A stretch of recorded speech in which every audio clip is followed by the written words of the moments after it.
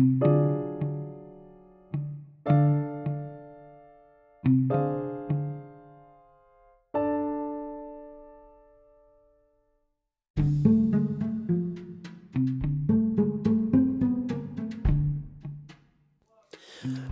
and welcome to Paranormal or What podcast with me, your host, Michaela Ford.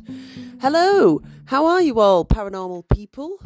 I've just had a bit of a shock today because I found out that the app that I use for recording my podcast is going to stop in June. So if anybody's got any recommendations of how they record successfully for their podcast, please let me know, because I'm slightly freaking out. I'm not the most technical person and I'm very comfortable with how I record my podcast, but I'm being forced to make it better, which is great, but quite scary at the same time for a technophobe like me. So, how's your week been? I'll tell you what as well, something really weird happened in my kitchen. If you've been following the podcast and the Facebook page for Paranormal or What podcast, you'll have seen that I've set up a camera in my kitchen because really weird things constantly keep happening there. One thing happened last week and it was so annoying. We were all sat in the living room eating our lunch last weekend and a lid fell off the side from the kitchen counter onto the floor, and it couldn't have fallen off because it was on top of the cheese container. And so I ran into the kitchen thinking, well, it's okay because I've recorded it on my camera, and of course it hadn't. And it's motion activated. It catches literally everything, and then it hadn't caught this. So I don't know why that happened. So then this morning I had a jot incident. If you've listened to some of the really early Paranormal or What podcast episodes, you will know that I'm very, very interested in jots. A jot is just one of those things. It's where your keys go missing and they're not in the place that you've looked 10 times and then they turn up in the place that you've looked 10 times. And so this morning, a really freaky one happened.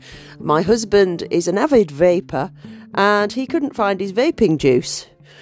So anyway, he went outside, he found an old bottle with a tiny bit in, so he went outside to have a puff on his vapor. And I was making some toast in the kitchen, and I'd cleaned the whole side of the kitchen, and all that was there was the breadboard and the butter and the knife. And I turned to go to the kettle and picked it up to go to the tap to fill it up. And there, right on the edge of the counter, in full view with nothing around it, was his vaping juice. And it had literally not been there 1 second before. And when I shouted out to him and he came in, he said, but I didn't put it on there. He said, and I did look on there. And I said, well, I just looked at it just a second before, after I'd cleaned the whole surface.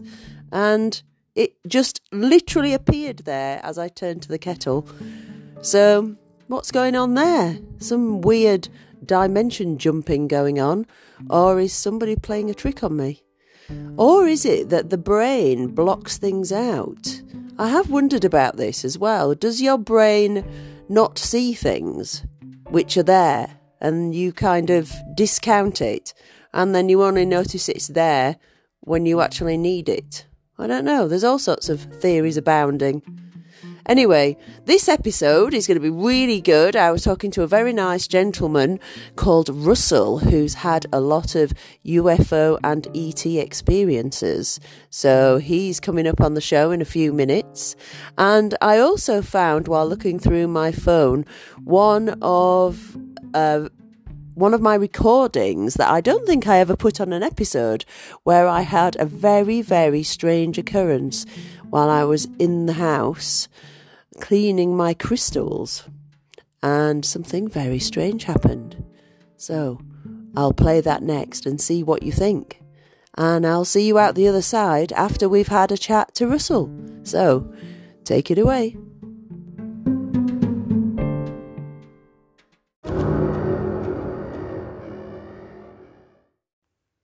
Hi everyone. So it's Saturday, Coronation Day, the 6th of May 2023, and it is 18:05. I just had a very, very strange thing happen to me in my house. I was dusting my crystals actually in my bedroom, dusting the bedroom in general, when I heard a big crackle, as if a TV was coming on. And it wasn't from in my room. It sounded like it was coming from down the stairs. So I'm in the upstairs bedroom. And the voice, in a very kind of witchy, haggard kind of voice, said, and I don't know what the first word was, but it was something like, "Woman, open your eyes." And so I went out of the bedroom, and my eldest son is in the bedroom next door, so I thought he was doing his VR. And I said, "Did you just say something?" And he said, "No, I've just been doing my exercises." And he wasn't playing anything. He went, "I don't know what you're talking about." So then I went down, I called down to my youngest son downstairs and said, are you doing something down there? Because sometimes he calls out when he's on the computer and shouts and stuff. And he said, "No." And I said, "Is the TV on?" And he said, "No." I said, "Are you sure that you haven't called out or kind of been doing silly voices or anything like that?" And he said, "No, I haven't done anything." So I'm left thinking, what was that? I mean, I don't know if it's paranormal, but I really don't know what it is. It was really loud, like a crackly television. And it sounded like the downstairs television had come on really loudly. But my youngest son's in the living room and he said it wasn't on at all. If it is a message to me, I don't understand what it is at all. I don't know what I need to open my eyes to. So I don't know really. It's a little bit creepy. And because you don't have it recorded or anything, you start to think maybe there's some perfectly rational explanation for it. And I've just misinterpreted what happened, which may be the case. But I just wanted to tell you all because it was really freaky. Anybody got any idea what it might have been? Cheers.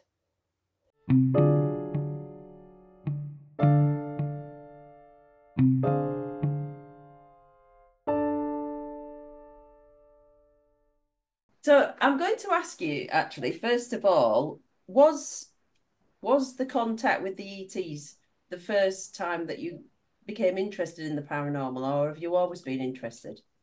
No, I've always had an interest. Has this interview started? Sorry. It has now. We've kind of gone into it backwards, but never We mind. We're don't just going to start. go with the flow. No, spoke to spirits when I was a kid. My great aunt was a medium, Oh, and I had some psychic ability that kind of, I think it came and went really. Is I had a lot of sides to me, but that was certainly one side. And then, as a, I think I had a kind of chaotic childhood. So it's not as though I was really able to look at any abilities that I had and develop them. Because I was, my mother was the manager of the bands that became the Moody Blues. So I almost died of dysentery when I was about 18 months old because we were moving around so much. And so I was in the back of a tour van with John Bonham from Led Zeppelin, some of the early members of the Moody Blues, and moving from place to place. And it wasn't until I was in my teens, really, that I started to study this stuff. But I did study seriously things of an esoteric nature from the time I was 12 or 13, and I was practicing high magic and Kundalini yoga from quite an early age. But mostly from my teen years, and during that period, I also saw our car was followed by a UFO on the way to school. I went to public school, and the car was followed by a UFO, which was weirdly, it was following us in the exact area that I ended up moving to from Birmingham, which is where I'm from. Right. And it was only just up the road from the spot that my mother moved to. So literally about half a mile away, from where she moved to 20 years later, we were followed by a UFO. And what did it look Yeah. like? It was a huge ball of light that was probably the size of a car. And it was moving parallel to the car. And I've experienced that many times since then.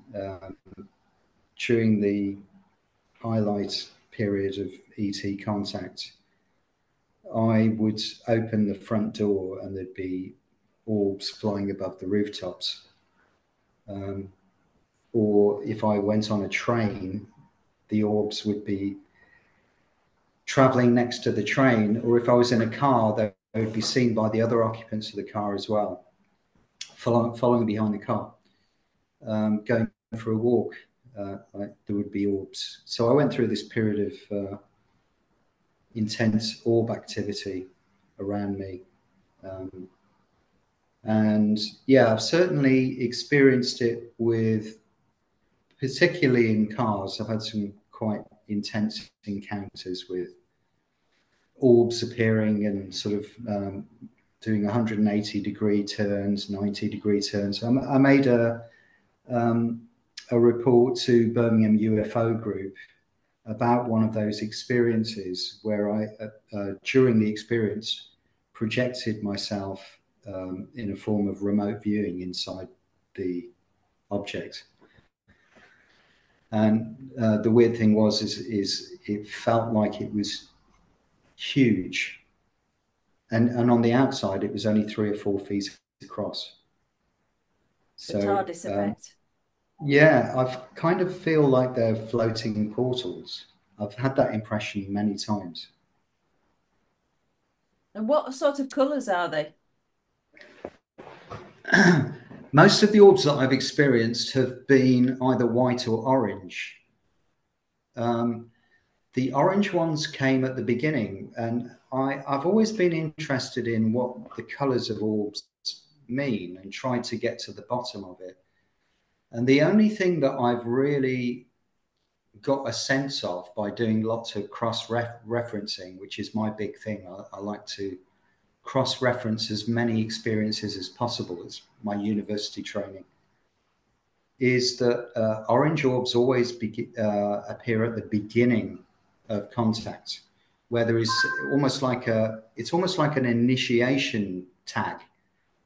So if you're about to be, what I thought of it as being, if you're about to be maybe recruited into one of their programs or similar, you start by seeing orange orbs, and then you will see other things later. But there's mostly I've seen orange and white. I've seen blue orbs. I think that's a red orb a couple of times. I think that's about it. Mm. Yeah. That is interesting. The orange orbs, though, were always the most. Orange orbs were always the most dramatic. And I've got a video on YouTube of an incident where I was sitting in my living room, and I think I was actually watching a video on UFOs, and it was New Year's Eve, and it was either 2010 or 2011. And I got a telepathic message in my mind. That's what I'm calling it now. At the time, all I could say was, I heard my own voice out loud as if my cranium was being used as an amplifier, almost like bone induction technology. And it used this voice used my phrases, the way I speak, and said, grab a camera, go outside, you're going to see some UFOs. So I did. I'd just been gifted this musician's camera with 2 condenser mics on it. The video quality was very poor, but it was a new product. And I went out, and as I opened the door, there were 2 orange orbs floating down the road at rooftop level. And because it was New Year's Eve, there were people in the streets, drunk, sort of walking down the road going, "Woo-way, woo-way, woo-way," that kind of thing. And I froze up. I was too embarrassed to film them. And it's a really weird phenomenon. I don't have it in quite the same way anymore, but I suddenly felt like I would be mocked if I filmed this. So I allowed these orbs to pass by and watched them as they got to the end of the road.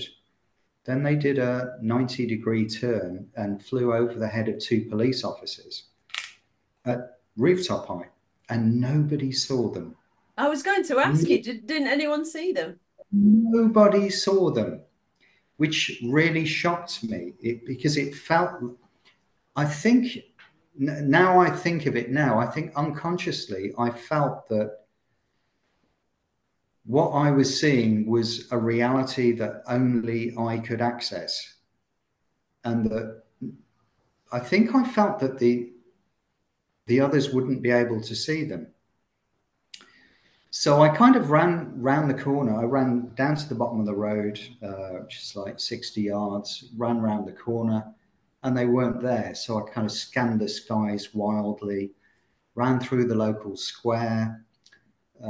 Shrewsbury isn't a huge town, but it's a big enough town centre. So I ran hundreds of yards, and finally I got down to a bridge that crosses the River Severn. It's a low bridge. It's only about 10 or 12 feet above the water, maybe, or 15 feet, something like that. And I looked around, couldn't see an orange orb. And so I'd been watching Stephen Greer's videos about CE5, Close Encounters of the Fifth Kind. Yeah. And I decided to try and contact them mentally. So I did that, and I felt a rush of Kundalini energy up my spine. And my eyes were closed for about 10 seconds. And when I opened them, opposite me, about 6 or 8 feet, slightly above my position, but only about sort of 30 feet above the water, was an orange orb. And I was incredibly shocked and kind of exhilarated at the same time. And I started filming with my with this little video camera, and I couldn't see anything in the screen, so it didn't feel like I was videoing. It looked like it didn't have the capacity to video it because it was at night, about sort of 11:30 at night, and I thought it had failed. So I actually only filmed about 10 seconds. And again, I got the same feeling of if somebody comes, I'm going to be ridiculed. So I finished the video and walked home, kind of quite excited, but thinking that no way I've caught this on video. When I got back, the video had worked, and I could see not only an orange orb, but small lights around the orb forming a kind of geometrical shape. And the orb had been about 40 or 50 feet away from me, slightly elevated from my position. And I showed it to an artist friend, And he said, "Oh, that's really interesting. Do you mind if I kind of play with it and put it through filters?" I said, "Yeah, sure, go ahead." And he sent me the following day a lightened version of it and said, "You're going to be shocked at what you see." So I said, "Okay." And I looked at it, and my face was in front of the UFOs. So it appears, if you imagine uh, the viewer here, or you or the viewer, is the orb. I'm facing forward, filming like that. However, when you see the video, it appears that I'm the other way around doing a selfie. Wow. And that my face is in front of it. Now, I know what direction I was facing. I was facing towards Shrewsbury Abbey. And you see in the background Shrewsbury Abbey.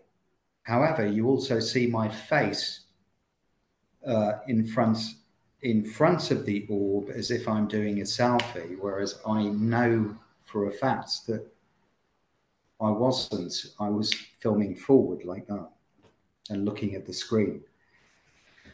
So the video itself is paranormal.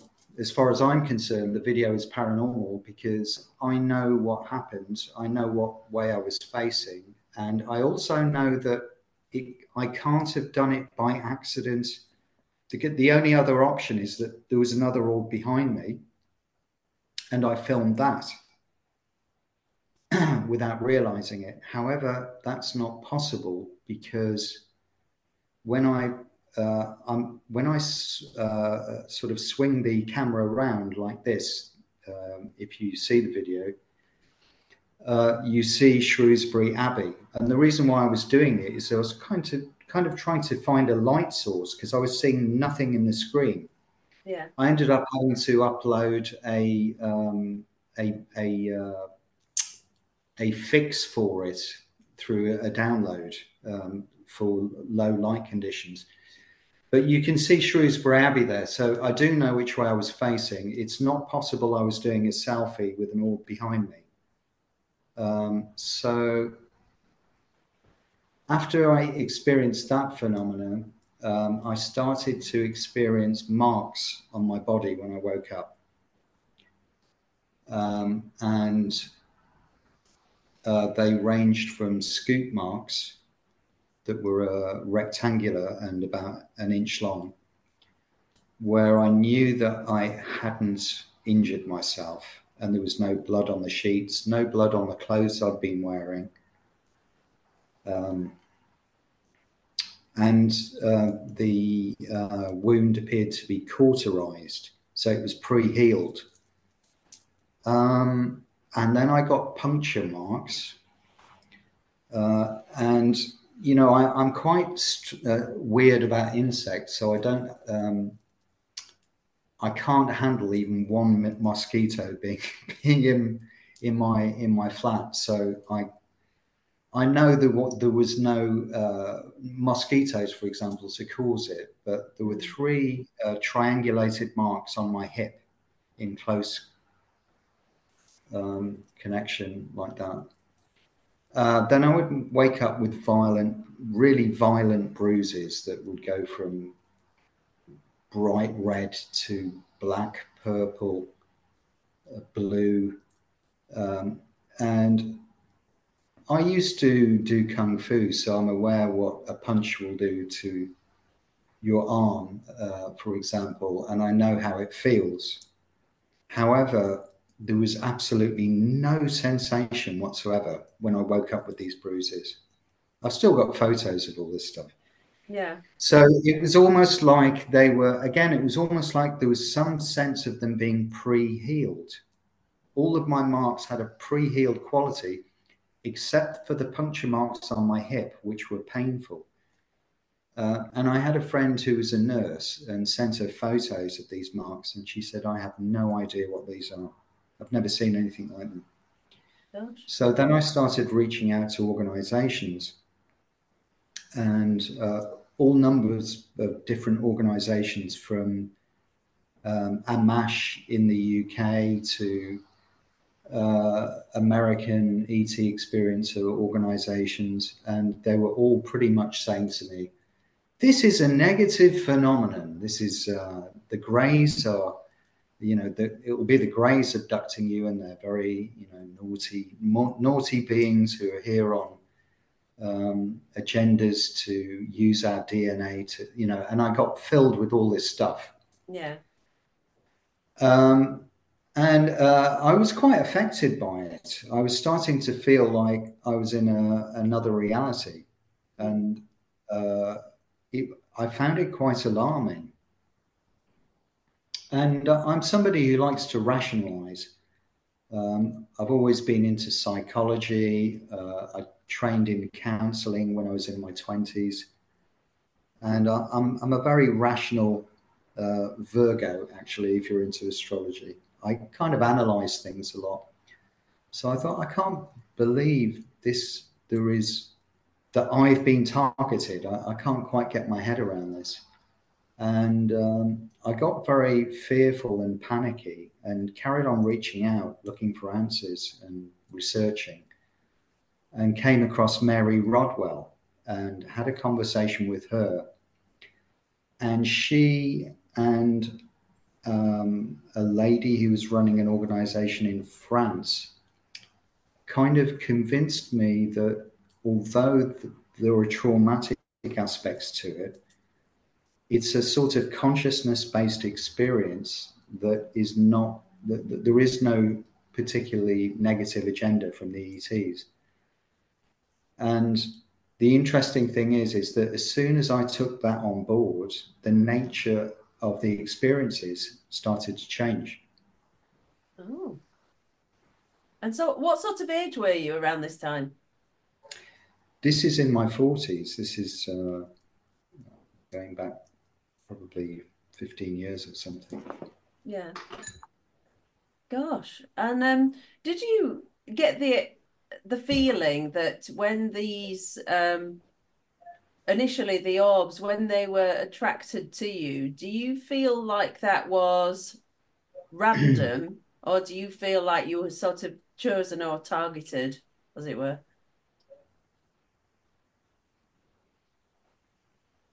I do feel as though there's there are reasons why.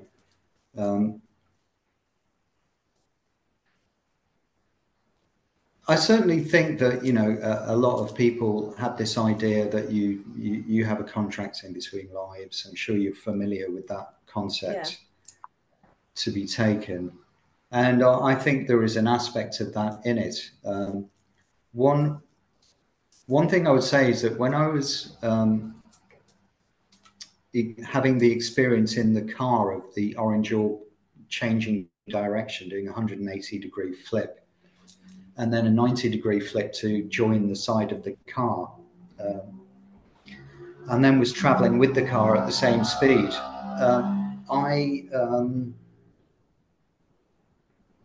I did get the sense of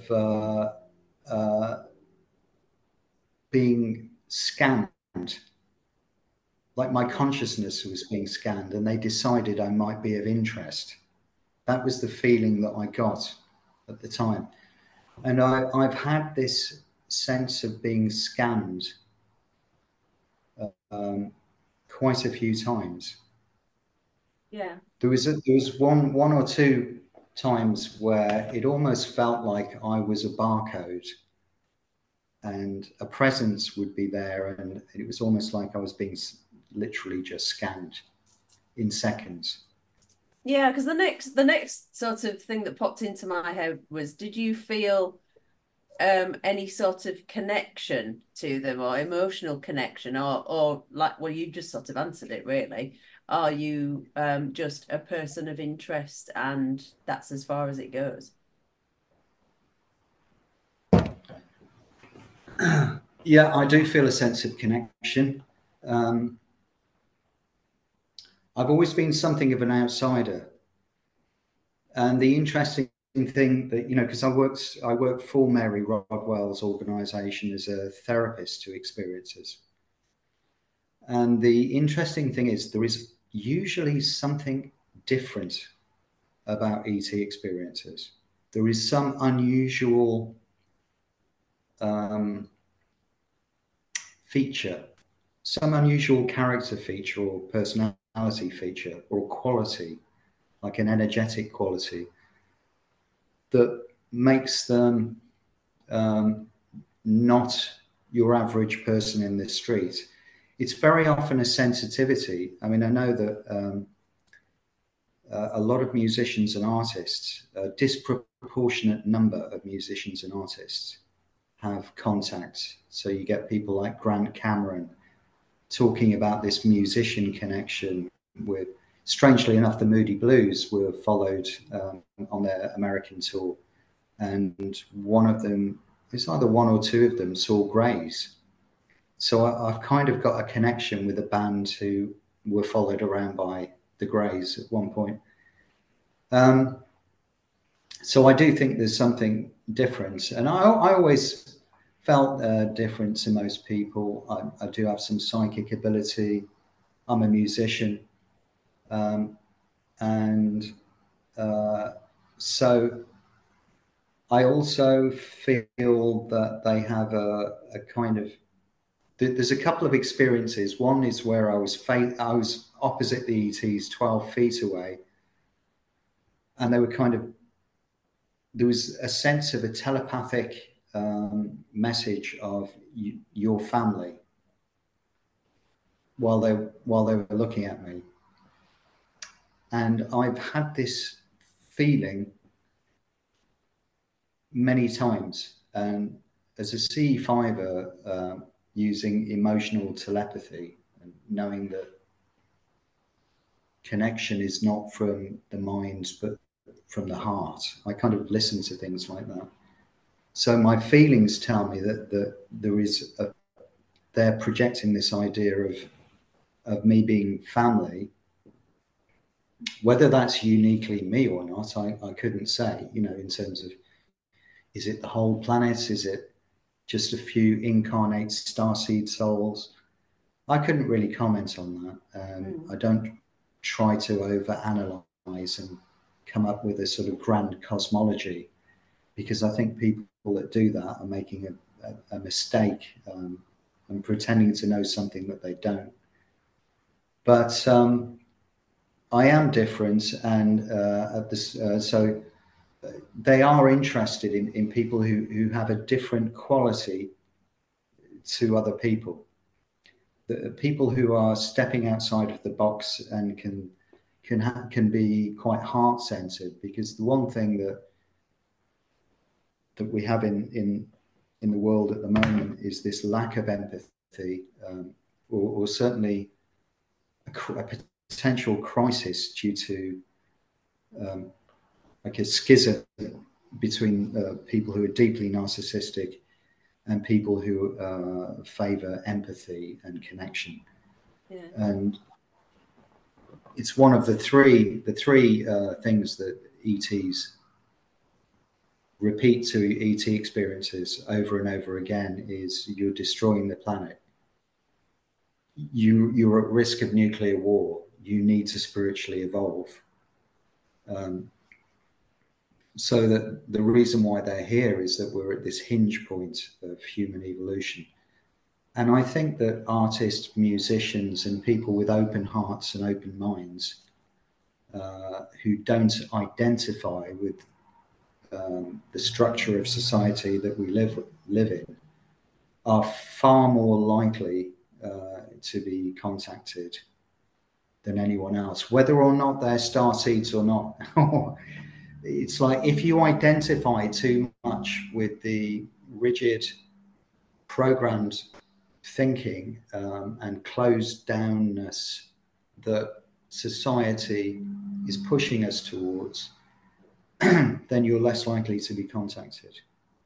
Yeah. I wonder whether people such as yourself actually vibrate at a different frequency, or whether it is that they can sort of see inside your mind and see what your ethos is, what you're about. It'd be fascinating to know.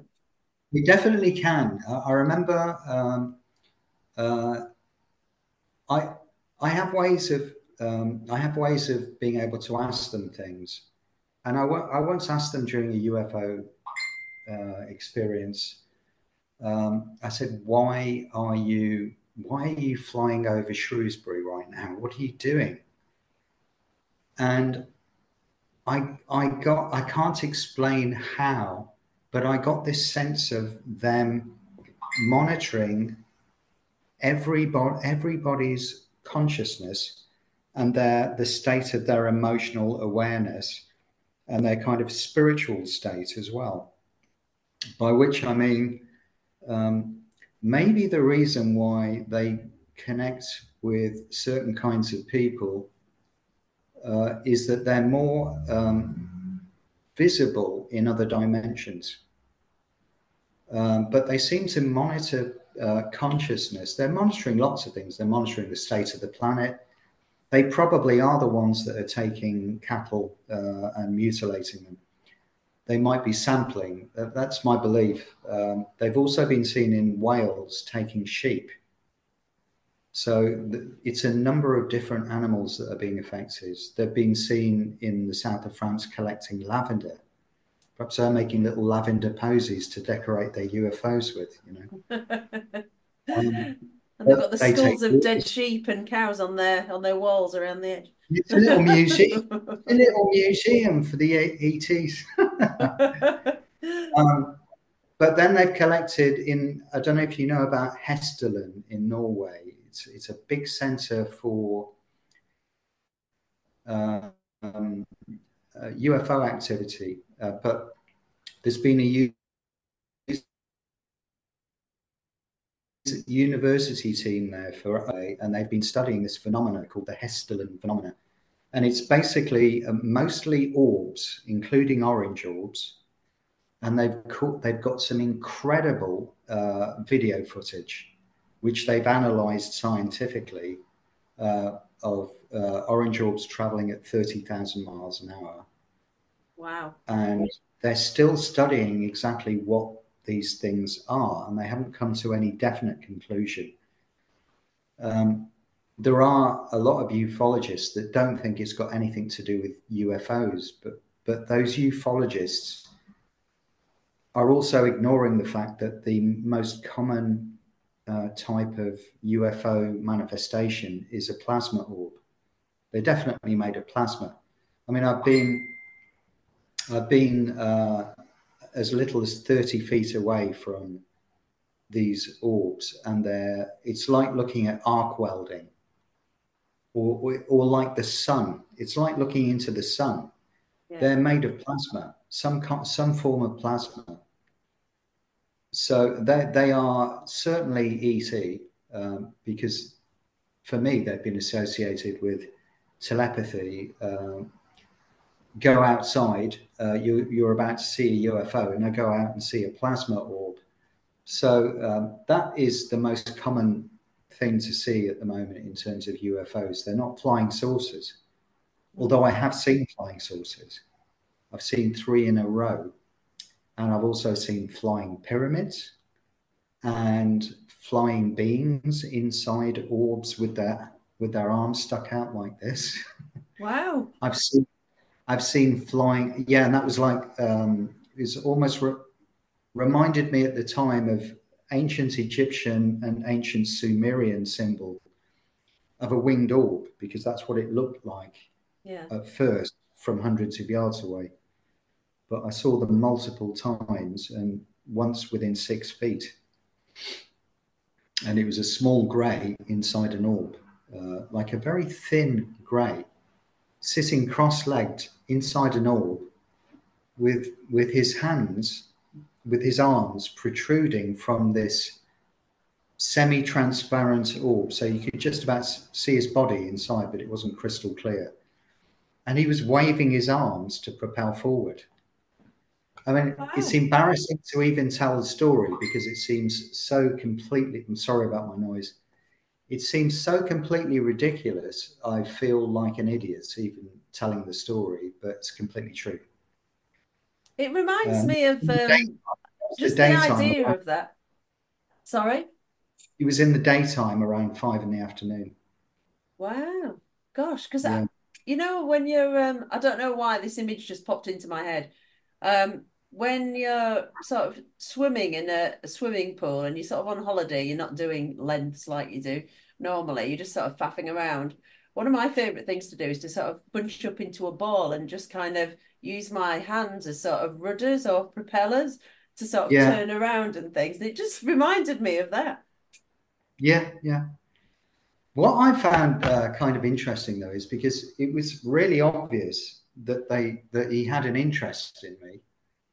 That it wasn't an accident that this being was there, and I'd seen him before. So because I'm saying him because it felt like a him, but I'd seen him around before at a distance of maybe 50 yards, and it looked like from a distance it looked like an orb with wings. I knew it wasn't a bird, but I didn't know what it was yet. But when he flew over my head, when I was on my roof terrace, where I used to do CE5, I had it all kind of, it was like a wrought iron roof terrace with lighting all around it. So if you looked opposite it from the river, it looked like a Bollywood UFO landing pad, you know. But he flew over my head in the afternoon, and he only briefly glanced over at me. And the strange thing is, people say to me, "Oh my gosh, I couldn't handle that. I'd be freaked out." It didn't feel strange. I don't ask me why. It didn't freak me out in the slightest. I was excited. That's all I can say. But he kind of casually looked over at me, sort of like that, and then just his eyes were fixated on something hundreds of yards in the future, in ahead of him, and he just flew over my head. I filmed this, and I got a load of static. I was really, really disappointed. I thought I was going to have the best footage ever shot, the Yeah. only real ET footage ever. And I've been in that position many times and failed to get the footage. Although I have sold some footage to a Japanese TV company, but it doesn't. You know, I don't think it's very good footage personally. But Wow. so I didn't manage to get him. Do you think that they've got the ability to make it so that other people can't see them and only the Yes, people they want to can see them? yes, and I think they can also interfere with technology really easily. Oh So yeah. the fact that my face is in front of the camera in the video of the orange orb that looks like I'm doing a selfie, that didn't happen. It did not happen. Being able to interfere with videos so that they don't come out, they can do that easily. And I also, around the same period, probably within a couple of weeks of that, apart from seeing a flying pyramid that was lit up like a Christmas tree, which I'll come back to that in a second because it's actually really important.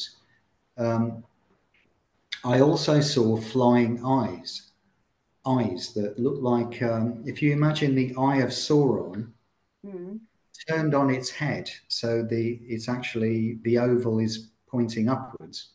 Yeah. There were two of those, and they were composed of blue flame with an orange center, like an orange pupil. Wow. That was like a slit pupil, like a cat's pupil. Um, so those flew over, probably 8 or 10 feet over my head, probably about the level of the rooftop or slightly under. And I was on the roof terrace. Um, and once again, I filmed that then and failed to get anything. It came out as static, and also I think the camera defaulted to infinite view instead of autofocus as well. but it didn't come out. Anyway, there's I mentioned the pyramid, and the interesting thing about that is that the pyramid didn't look real; it looked like a hologram, and this kind of ties in with one of the members of the Consciousness and Contact Research Institute that I wrote for has created a theory called the virtual reality hypothesis. And his idea is that the ETs, who aren't really ETs, they're extra dimensional, as virtually everybody's starting to believe now in terms of serious ufologists, are able to see your memories, scan your memories, and use them to create holographic images. And it's also the idea that the form that the ETs take is a co-created form that is partly how the ETs view themselves, partly how the collective consciousness, the collective consciousness field that covers the whole of humanity, how that perceives other realities, and how an individual consciousness perceives what an ET might be. And so they utilize a sort of composite to create a form which is then presented to you, which might explain why there are so many different forms, or it might not. Yeah, because there is it does make you wonder whether they are, yeah, like you say, are they created so that the human mind can cope with seeing them? And is that done with lots of different types of ETs, or yeah, or are they different species, which is what people are Exactly. wondering. I'm not still completely convinced they're different species, but I'm sort of 50-50 on that one. I'm 50-50. But the interesting thing anyway about this pyramid was I had once spoken to an ET experiencer who had said, oh, I once experienced a UFO as a pyramid, an ET craft that was a pyramid, and it was lit up and it floated past the end of my garden. And I'm kind of listening to it thinking, this is fantasy. You're making this up. You're attention seeking. That was very judgmental. I wouldn't do that now, but that's how I was at the time. And it is my belief that the reason why I saw a pyramid was because of that. They were almost making fun of you, yeah, saying, or "Ha, how about this?" or in a sense showing me that they can appear as anything that they wish. They can scan memories. And I was also familiar with the virtual experience. Sorry, it's called the virtual experiencer hypothesis, I think. Anyway, Dr. Joseph Burks, who's on the committee, sort of has this concept of the ETs effectively being able to create holographic experiences by scanning memory. And in one of his experiences, he saw a plane from he either heard a 1940s plane pass by or saw it. But it was completely anomalous, and it certainly wasn't what it appeared to be. That was his story. I can't remember all of it, but I think that the point is that nothing is quite what it seems with the ETs, and yet, for example, they have shown serious care towards me, and when I'm about to experience something traumatic, they appear for me as a plasma cross about 15 feet above my head. and I get one mini orb that's the size of a tennis ball shoot to the side, and another one shoots upwards, and it just forms a cross that hangs like a plasma trail in the air for a few seconds. So they appear to be monitoring individuals' lives. And when I was a therapist to experiences, I heard of several stories where the ETs projected images of car crashes that were happening just before somebody turned a corner and would have crashed right into something and potentially lose their life. And they said that they were sure it was ETs because the quality had the same. It was the same qualities they had in other ET contact experiences. So yeah, so they do seem to show care about people, even though you get taken, maybe you get DNA sampling, maybe you're in a genetic program, maybe it's as I tend to think, it's like an ARC program. I call it the ARC program, which is where they're collecting samples of all kinds of things as a database in case we totally screw up. Yeah. And they can't stop it. Well, it makes sense. It does make you wonder if if people, well, people, I say that loosely, are watching us. How much do they interfere? So they might warn you about something bad, but then do they help you afterwards to deal with it? Or it seems to be quite interesting. There doesn't seem to be a rhyme or rhythm to what they warn you about or who they warn or because I know that there are people who've been warned about things like crashes and stuff, but yet when other big things happen in their life, they haven't been warned. So why were they warned about this but not warned about that? It Mm. just makes your mind No, boggle, really. it is strange. Yeah, I totally agree with that. There is no rhyme or reason to it. Yeah, But there's a guy called Preston Dennett, and he wrote a book on ET healings. And certainly hundreds and hundreds of people claim to have been healed by ETs very dramatically, to have had visitations while they were ill, and to have suddenly had complete physical transformations overnight, or yeah, almost overnight. So um, I I've never experienced that in terms of physical issues, but I kind of had it with an emotional issue that I was having.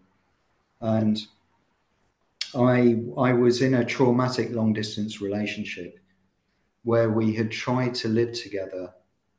And the reason why we'd split up was because of, well, that's actually something that we should probably talk about. But I'd had dramatic contact with her dead husband when I moved over there, including telepathic mediumship communication. And he'd started to appear in sort of poltergeist style interactions with the 3D environments, including banging on walls, appearing as a big ball of plasma, of what looked like plasma light that lit up the entire room, hearing him walk down the stairs, and all kinds of things like that.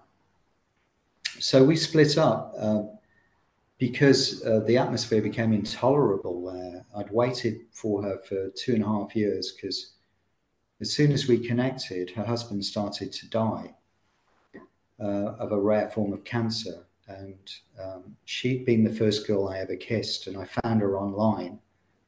We started a relationship immediately because she was just in the point of breaking up with her husband.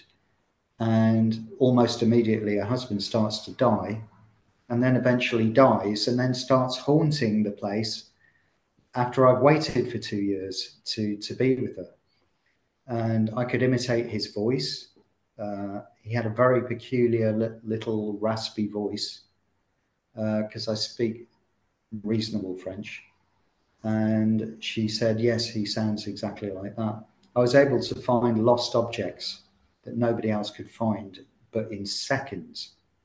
I knew he would show me where they were in mental images, just like you would expect in mediumship, for example. So that was my big mediumship experience in France.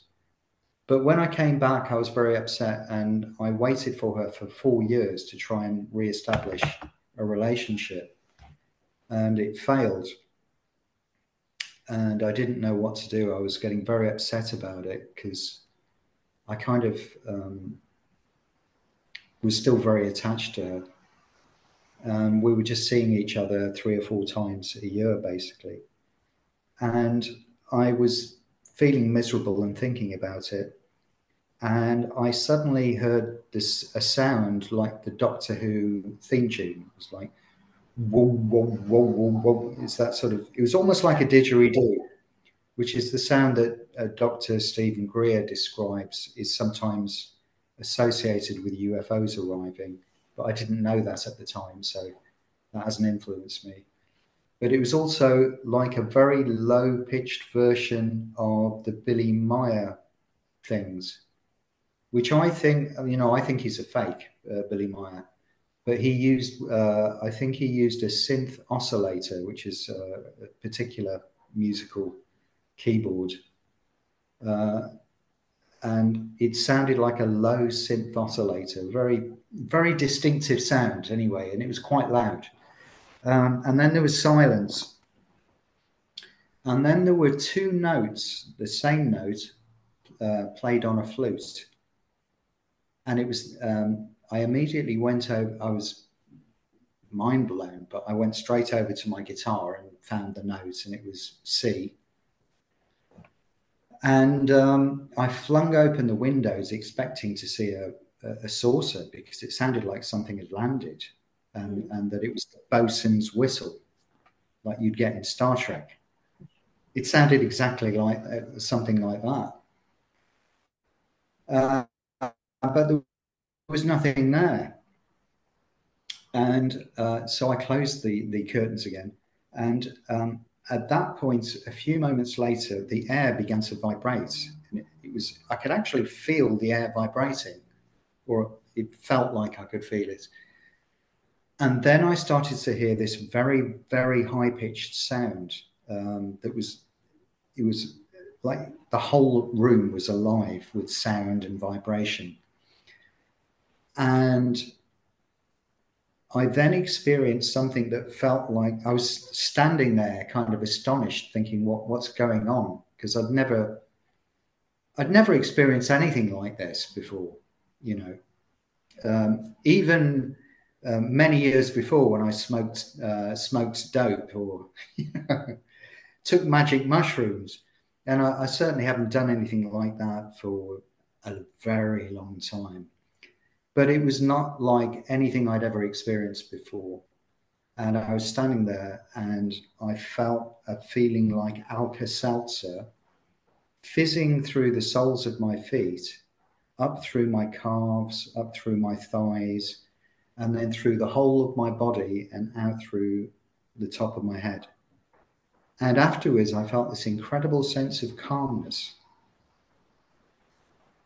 Wow. And I experienced that twice within about 2 months of each other, two experiences. They all went through exactly the same process. The synth oscillator stroke didgeridoo sound, whoa, whoa, whoa, whoa, whoa, whoa, whoa. Then two flute sounds, and then the room vibrating, then the Alka-Seltzer through my body. And what was happening, do you think? I was being given some form of healing. I also sometimes called it an attunement because it did sort of shift my consciousness a little bit. But it was a physical process. It wasn't, that's what I want to say about a lot of my experiences is that there's been a physical dimension to it, whether it's the scoop marks or actually seeing the ETs in person, being able to video UFOs sometimes when they've allowed it. there's always been a physical dimension for me, which has helped me to really believe it, Yeah. and place importance on it, because we live in a 3D reality. So it's really kind of made it important in my life. But it was a form of healing for sure that I experienced, and it felt very, very physical. It wasn't Yeah. a subtle. It wasn't a subtle thing. It was like something. It was like a real process that was happening in my body. It wasn't. Oh, my chakras suddenly felt a lot better. It wasn't. I felt like a joss stick tickling the end of my toe. It was a physical process. It was very real feeling. Yeah. And Yeah. can you, I was just thinking about the idea of being scanned actually. I wonder if they're obviously much more evolved and advanced than we are, if our brains are more like sort of rudimentary computers to them, so they can basically just copy and paste whatever's in our heads, almost like we do on a computer, maybe. Yeah, possibly, possibly. Um, I'm not quite sure how it works, but one of the things that I do believe is that we aren't fully incarnate in this reality.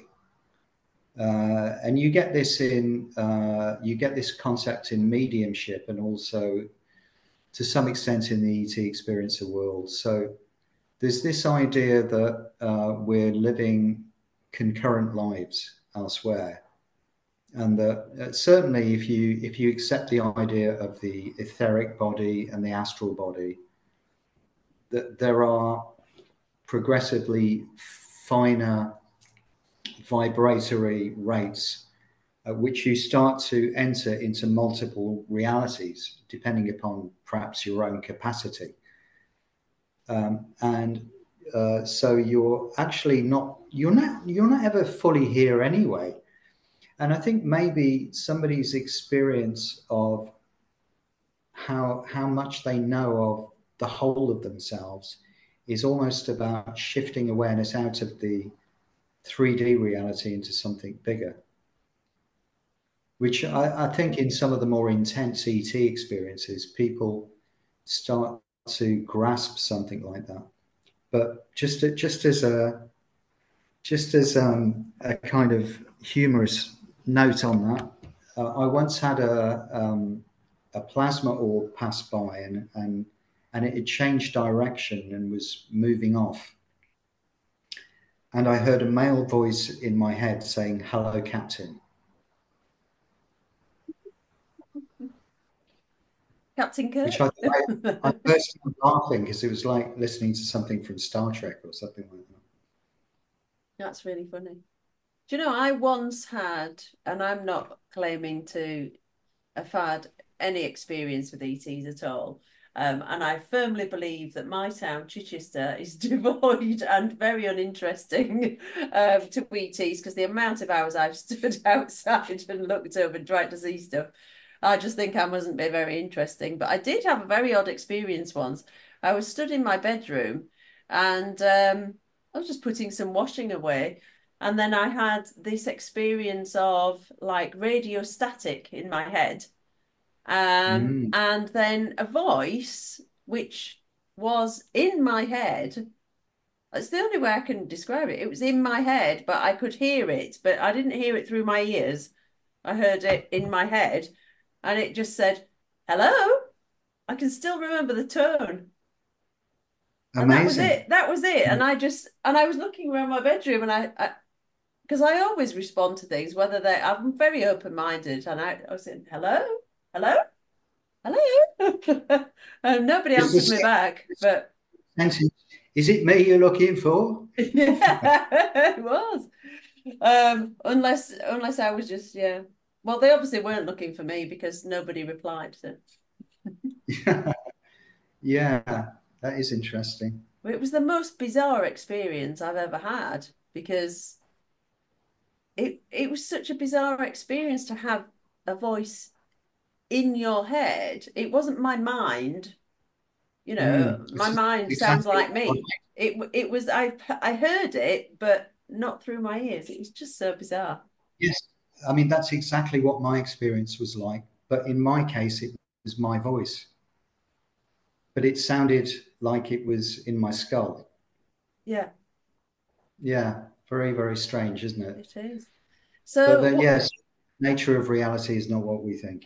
It's not. I wonder, and I know I'm being a bit flippant here. That might explain why I've been walking around feeling like I'm in a dream for all these decades. Um, it would be nice if it was that, and not just me being a fluffy-headed person. Um, Um, my next thing that I want to ask is, can you share with us any recollections of being taken and looked at and prodded? Can you remember anything about those experiences? well, for whatever reason, I have not been allowed to remember being those experiences. I've not been allowed to remember them. So this might seem strange to you, considering that I'm basically claiming to have been taken.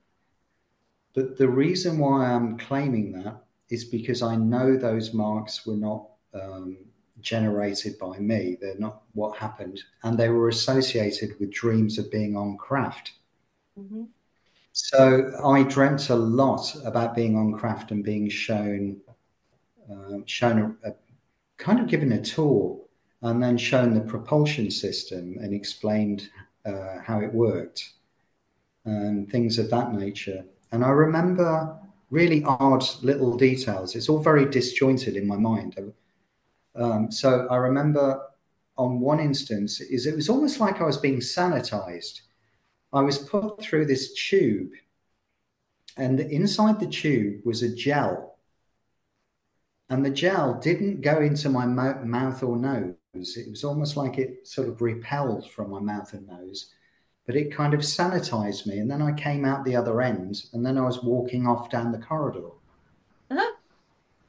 It's very strange. So that all I remember is walking around being shown these rounded rooms, no sharp corners. Everything's white and kind of there's a glow inside the craft that comes from the walls. And I was shown this central area where there was a series of kind of tubes that were glowing, and they were talking to me about the propulsion. And I don't remember any of it. And then other dreams, I had sexual experiences with ETs, but they weren't all the same. My experience primarily was with the greys, but I also dreamed of other beings. One of them was a tall, um,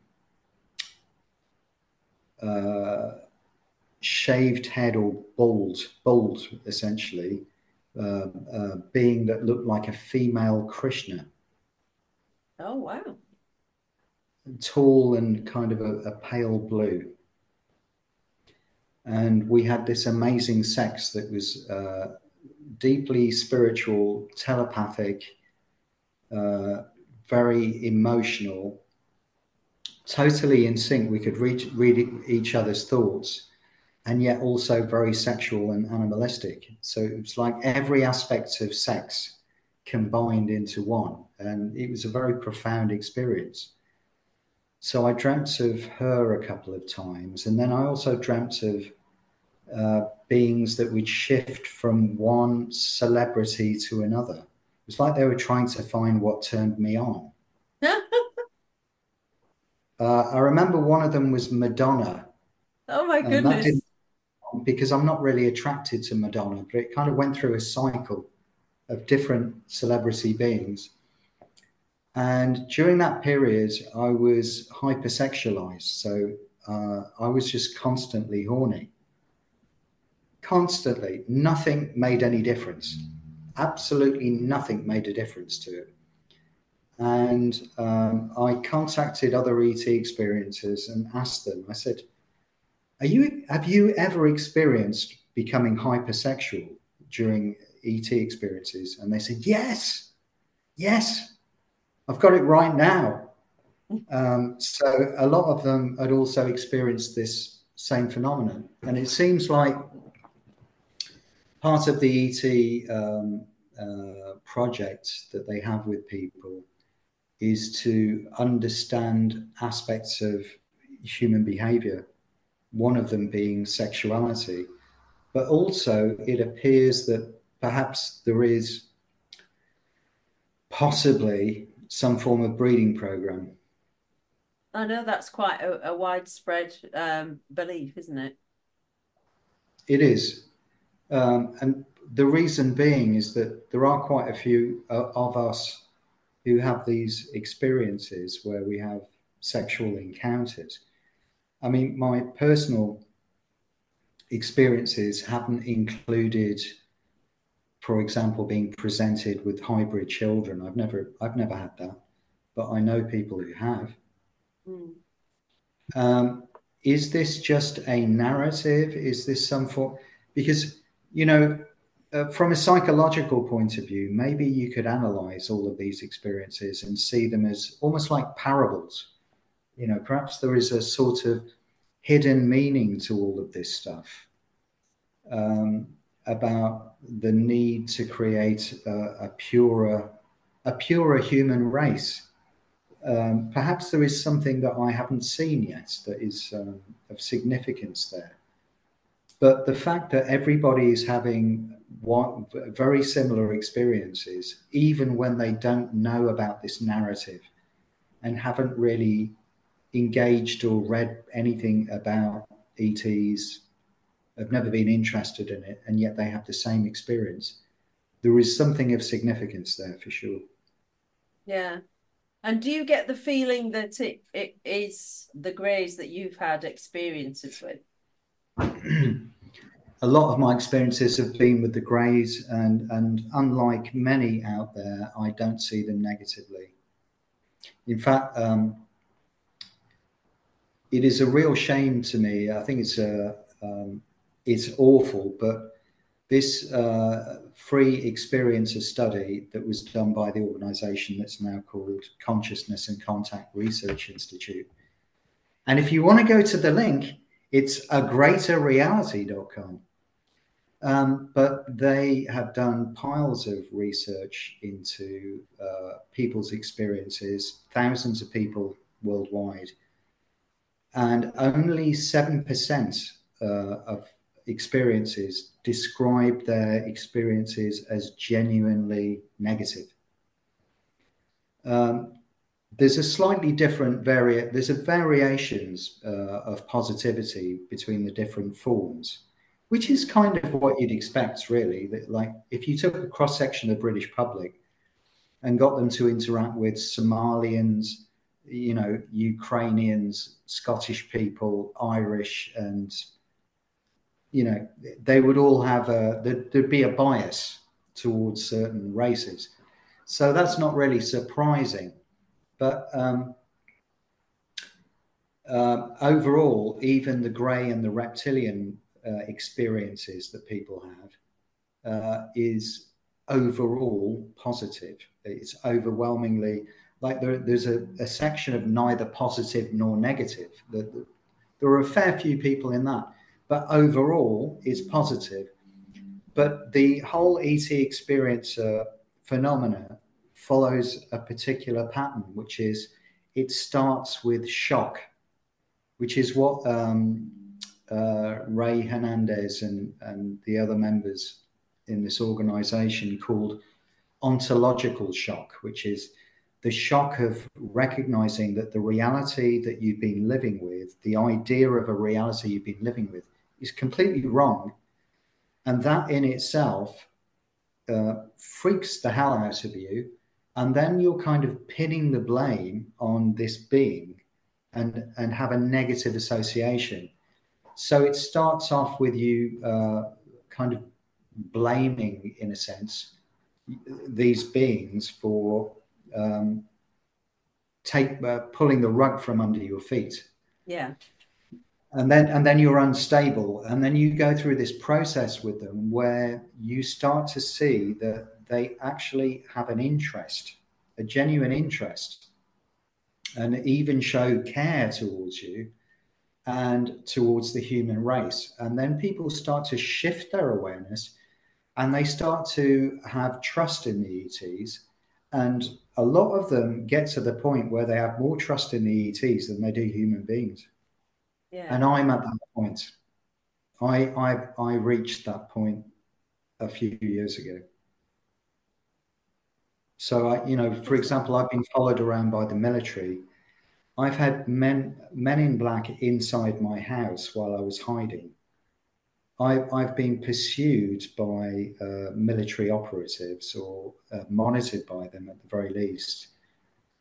And the ETs, by contrast, have shown an interest in my life. And although it's been traumatic for me to have them in my life, I wouldn't have it any other way. Yeah. And I know most people feel that way. Not all, but a lot. Yeah. Do you feel that, I mean, I don't know, there's so much to this whole subject, and I've spoken to many people, and many people I've spoken to have all got a different take on it. But do you think there is any truth to the, I mean, a lot of people believe in conspiracy theories, but do you believe in the idea that maybe there are extraterrestrials working with people like the US military on things, or do you think that's just a load of bunkum? I think it's rubbish. The main issue that I have is I believe the ETs are extra dimensional.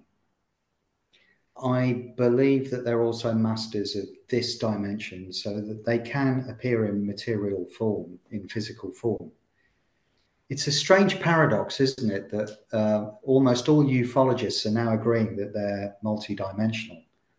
And yet, at the same time, the Senate is dealing with the possibility of actual crash retrieval programs and physical specimens inside military bases. I think they can take material form, but it doesn't ring true for me, having seen, for example, during my CE5 experiences, I would be standing on my roof terrace in Shrewsbury, doing my version of CE5 that I now teach. And I would have a big orb of light, sometimes really huge orb of light, appear probably a couple of hundred yards above the house, so quite low in relative terms. Minutes later, and it would just hover there, and minutes later, I would hear a jet coming, and because of the delayed sound, it would actually appear very quickly. And it would fly right over the point where this orb was. But before it arrived, the orb would just phase out. And then after the jet had passed at high speed, obviously appearing to needing to get somewhere very fast, the orb would reappear, split into two. One orb would go that way, the other orb would go that way. And I've also seen military helicopters following orbs, and I've seen the orb disappear from in front of the helicopter and reappear behind the helicopter and start following the military, which always made me laugh. I thought, I actually clapped when that happened once. I loved it. So that they're not at all happy with the ETs. How can they be doing business with them? Yeah. How can they be inside the bases working with them if they're trying to shoot them down? If they're trying to, and then you go into this concept of, oh yeah, but it's a different species. It's a different subclass of greys. Somebody here is wrong. That has to be the case. There are people saying that there are greys and reptilians and mantids working with the military. It doesn't ring true to what happens above ground in the real world. It doesn't match. So, making an assessment based on everything I know, I've seen the greys in person. They're glowing beings when they appeared to me. They didn't look physically able to support an existence on Earth. They're incredibly thin. They look like a cross between a ghost and a physical form. You can't see through them, yet they have a quality of physicality that is not physical like you and I. It's almost Yeah. like from another physics. It's almost like solidified plasma or something. It's some new state of matter that doesn't correspond to anything here. Yeah. And yet they've also touched me. I've been touched by the ETs. They went through this whole period with me of waking me up by wiggling my toes and then doing the same thing with my wife. They used to visit us and kind of play around in bed, um, in a non-sexual, consensual Yeah. kind of way. Oh, wow. Um, they're childlike. They're My experience of them is that I used to say that they're like a cross between a, a, a beautiful, innocent child and a mystical master. That's the closest I can get to my experience. That's what they feel like. And I do not believe the beings that I have seen work in bases with the military, especially the fact that they're chasing them. And because I've got contact and other ET experiences have got contact, they get harassed. They get monitored with helicopters flying over their houses. I had a friend who's a journalist who lived me, and he phoned me up once and said, "Do you know there's a helicopter hovering over your house and has been for the past 20 minutes?" And I said, "What?" And I went out into the street and saw it, and I thought, "What the hell is this?" So I start walking, and the helicopter follows me very slowly, and it's hovering really low. It's only sort of probably 50 to 100 meters over the house. And it followed me, and I got to the park in Shrewsbury, near where I lived, and decided to hide behind a tree to see what happens. So it moved the helicopter a little in order to be able to see me. Then I moved further behind the tree, so the helicopter moved a tiny bit. And this went on 3 or 4 times. And then the helicopter flew out to the bandstand where they do these sort of like, old fashioned brass band music, which is where I used to do my CE5 ET contact, that exact spot. And I think they know that because they actually monitored me at that time, and I had people swimming across the river in black suits at 3 in the morning to monitor me and shine torches at me underneath a park bench, amongst other bizarre things. But the helicopter flew to that point, flew round in a circle 3 times, and then shot off as fast as a helicopter possibly could. And it was like a message to me saying, "Yeah, we know what you do." How strange. Gosh. Yeah. Yeah, I'll tell you what never rang true for me. And you one of the first things you learn about when you sort of new to the subject, I suppose, is the crash at Roswell and all those sorts of things. And then there's supposed to be lots of crashed spacecraft in Mexico and places like that. But I just think if they're so far ahead of us, they wouldn't be crashing. Why would they be crashing? That's the sort of thing that we do, not. beings that are highly evolved and can manipulate gravity and all these sorts of things, they wouldn't be crashing. So I It don't is know. strange. It is strange, and it's a bit like I remember a conversation that I had with a friend who used to work with Dr. Stephen Greer, and he was on his directors team in America. I think he was head of the Californian branch of CE5, and I was talking to him about the scoop marks and things of that nature, and I said, well, it's got to be DNA testing. And he said, it doesn't make any sense, Russell. The problem with that is you wouldn't need a sample of the size that you're showing me. You wouldn't need it. He said, I'll tell you what I think it is. I think it is, it's like a badge that you've had ET contact. It's just to remind you that it's real. So maybe it is that they allow some forms of manifestation that they've created to crash. Maybe reasons why. Maybe it's like a tech donation. I mean, it's possible. It is possible that that our incredibly crude technology, like radar, has caused their craft to crash. You know, almost like a Stone Age man being able to kill a modern soldier just with a wooden club. Yeah. You know, it's possible. Have you ever considered having regressive hypnosis to remember your experiences? Yeah, that's interesting because I still do think of doing that.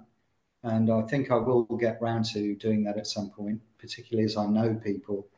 And I was actually married to a hypnotherapist for a while and yet didn't do it. And we did regressions with experiences. And I did have some training myself in hypnotherapy and regressions. But yeah, I think on some level, even if you have no conscious recollection and you were asleep, as Mary Rodwell says, some part of your being has a sense of what has happened, as your higher self or whatever it happens to be. So it is difficult because I was unconscious while it was going on, but I think it would be possible to get some information out of it. But I keep asking the ETs, just take me while I'm conscious. All I want from you is to give me conscious experiences. And they keep doing that. So I've seen them in person many times and had thousands of UFO sightings of all different kinds of ET manifestations. I prefer to call them because, like, what's a ball of light? Is it a craft? I don't know. It seems to be a lot more than that. But I want a live experience. I want to be taken consciously right now while I'm on live TV. If you disappear, I'll know it's true. Where's he gone? Beam me up, Scotty. Yeah, Wow, yeah, that would be something, wouldn't it? totally.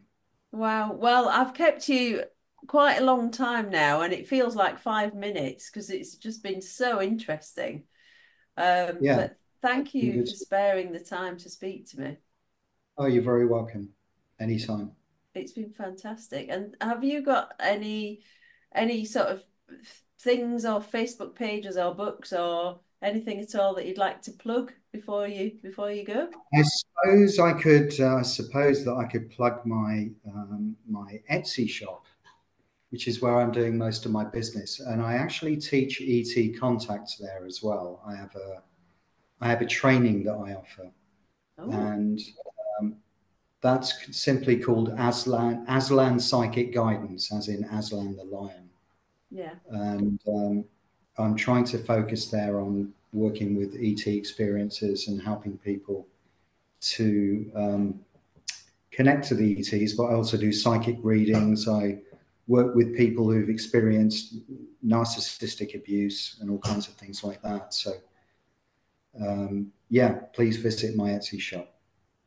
That's it's really fascinating. And just before I go, have you got any advice that you could give to a normal, unspecial, not chosen pleb like me to maybe contact the ETs? Yes. What could I do? They're not coming to Chichester. They're in other dimensions, so they're as close to you as your jugular vein. The simple answer to ET contact is to remember that there is only one being in the universe. There's only one consciousness in the universe. Every great mystical tradition has said this. There is this belief that we're separate. We aren't. We're all part of one single consciousness field, which you can imagine as being one being. And telepathy, the ability to connect to others mentally, is in fact not mental, it's emotional. So if you start with the genuine loving intent and open your heart, and in my case, I'll actually open my arms, which kind of seems like a cliche, but it's the opening, it's the act of opening, because essentially we're all walking portals to other dimensions. And these beings are literally in other dimensions, in the higher astral realms, just like spirits are. They're in the astral realms. And the difference is that they can appear in the flesh. But if you connect from your heart and then imagine that you're rising from above your body and looking down at your body, seeing the street that you live in, the bigger area that you're living in, and you're going out into the sky and you can see the whole of England, then the whole of Great Britain, and then the whole of the planet, and then open your arms out in outer space and say, I'm here, please come. And basically you draw people to you draw the beings to your location. And you do it with a positive intent. It has to be when you're in a very positive, good state, because this opens you to many possibilities of connecting with all kinds of beings. So you have to be operating from a high love, high trust, high energy state. And if you do this as if you're calling for the person that you truly love more than life itself, if you put all of your heart into it and visualize them literally appearing in whatever form you care to, and ask them in all sincerity and visualize them coming, they will come. Sometimes it can take as little as 2 minutes if you're in the right frame of mind. Right, well, that's brilliant advice. Thank you. I will try that. I was once told by a medium that although I think I'm very open-minded and I am open to the possibility of anything, he said that I'm closed, even though I've apparently got quite a lot of ability, I'm closed psychically because I'm afraid, which is interesting because I don't feel like I'm afraid. But so I'll try. I'll visualize what you said and see Sounds if it like a helps. self-trust issue to me. Yeah. Whatever if we love ourselves enough, then we love other people. If we can trust ourselves enough, we trust other people. It always starts with whatever's going on inside of you. So to connect to the ETs in love, we also have to.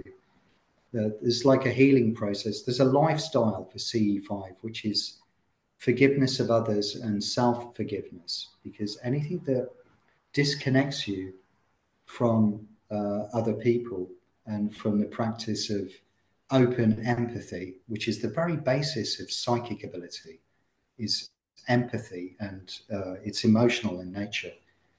So anything that cuts you off in that way will also limit your ability to experience the wider reality of the universe. That's my own feeling about it anyway. Yeah. And that translates to me being my own worst enemy as usual. I don't believe. I need to work on it. I think if I came tomorrow and taught you this technique, you would have an experience tomorrow.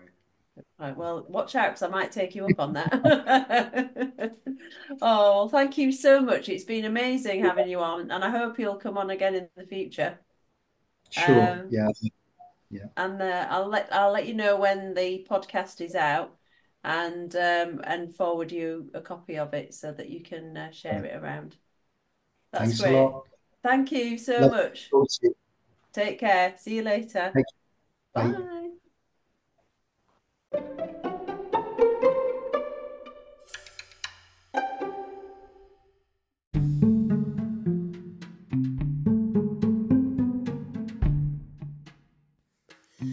Thank you very much, Russell. That was a really interesting interview, and I hope that we can have Russell back on the podcast later in the year. So don't forget, everybody, if you're going to share your experiences with me and be on the podcast, which is what I would love to do, you need to ring me on my phone and leave a message. And the phone number is 07935 100 162. That's 07935 100 162. And tell me your story. Leave me your experience. If that's not your style, then please record it on a voice note and email it to me at paranormalorwhatpodcast@outlook.com. Now, what's coming up for me? Well, tonight I'm going to be on Andy Decode's live feed on YouTube, so you can tune in and hear me there tonight between 9 and 10 p.m. Be lovely to see you. And on Monday, I'm going to be doing a live roundtable on Facebook with my friends from Pursuit of the Paranormal podcast. So I'm going to be on there with Ash, and we'll be joined, as usual, by Para Mike. And very, very exciting news for me is I'm going back to my haunted hotel this week. And I'm so excited because I can't believe it's been a whole year since I was there. And I'm going to be joining the lovely ladies from Twinvestigate. So I'll tell you all about that next week. So until then, have a fabulous week. Hope the sun shines for you all. I'm going to go and relax a bit because it's half term. Hooray, hooray, hooray.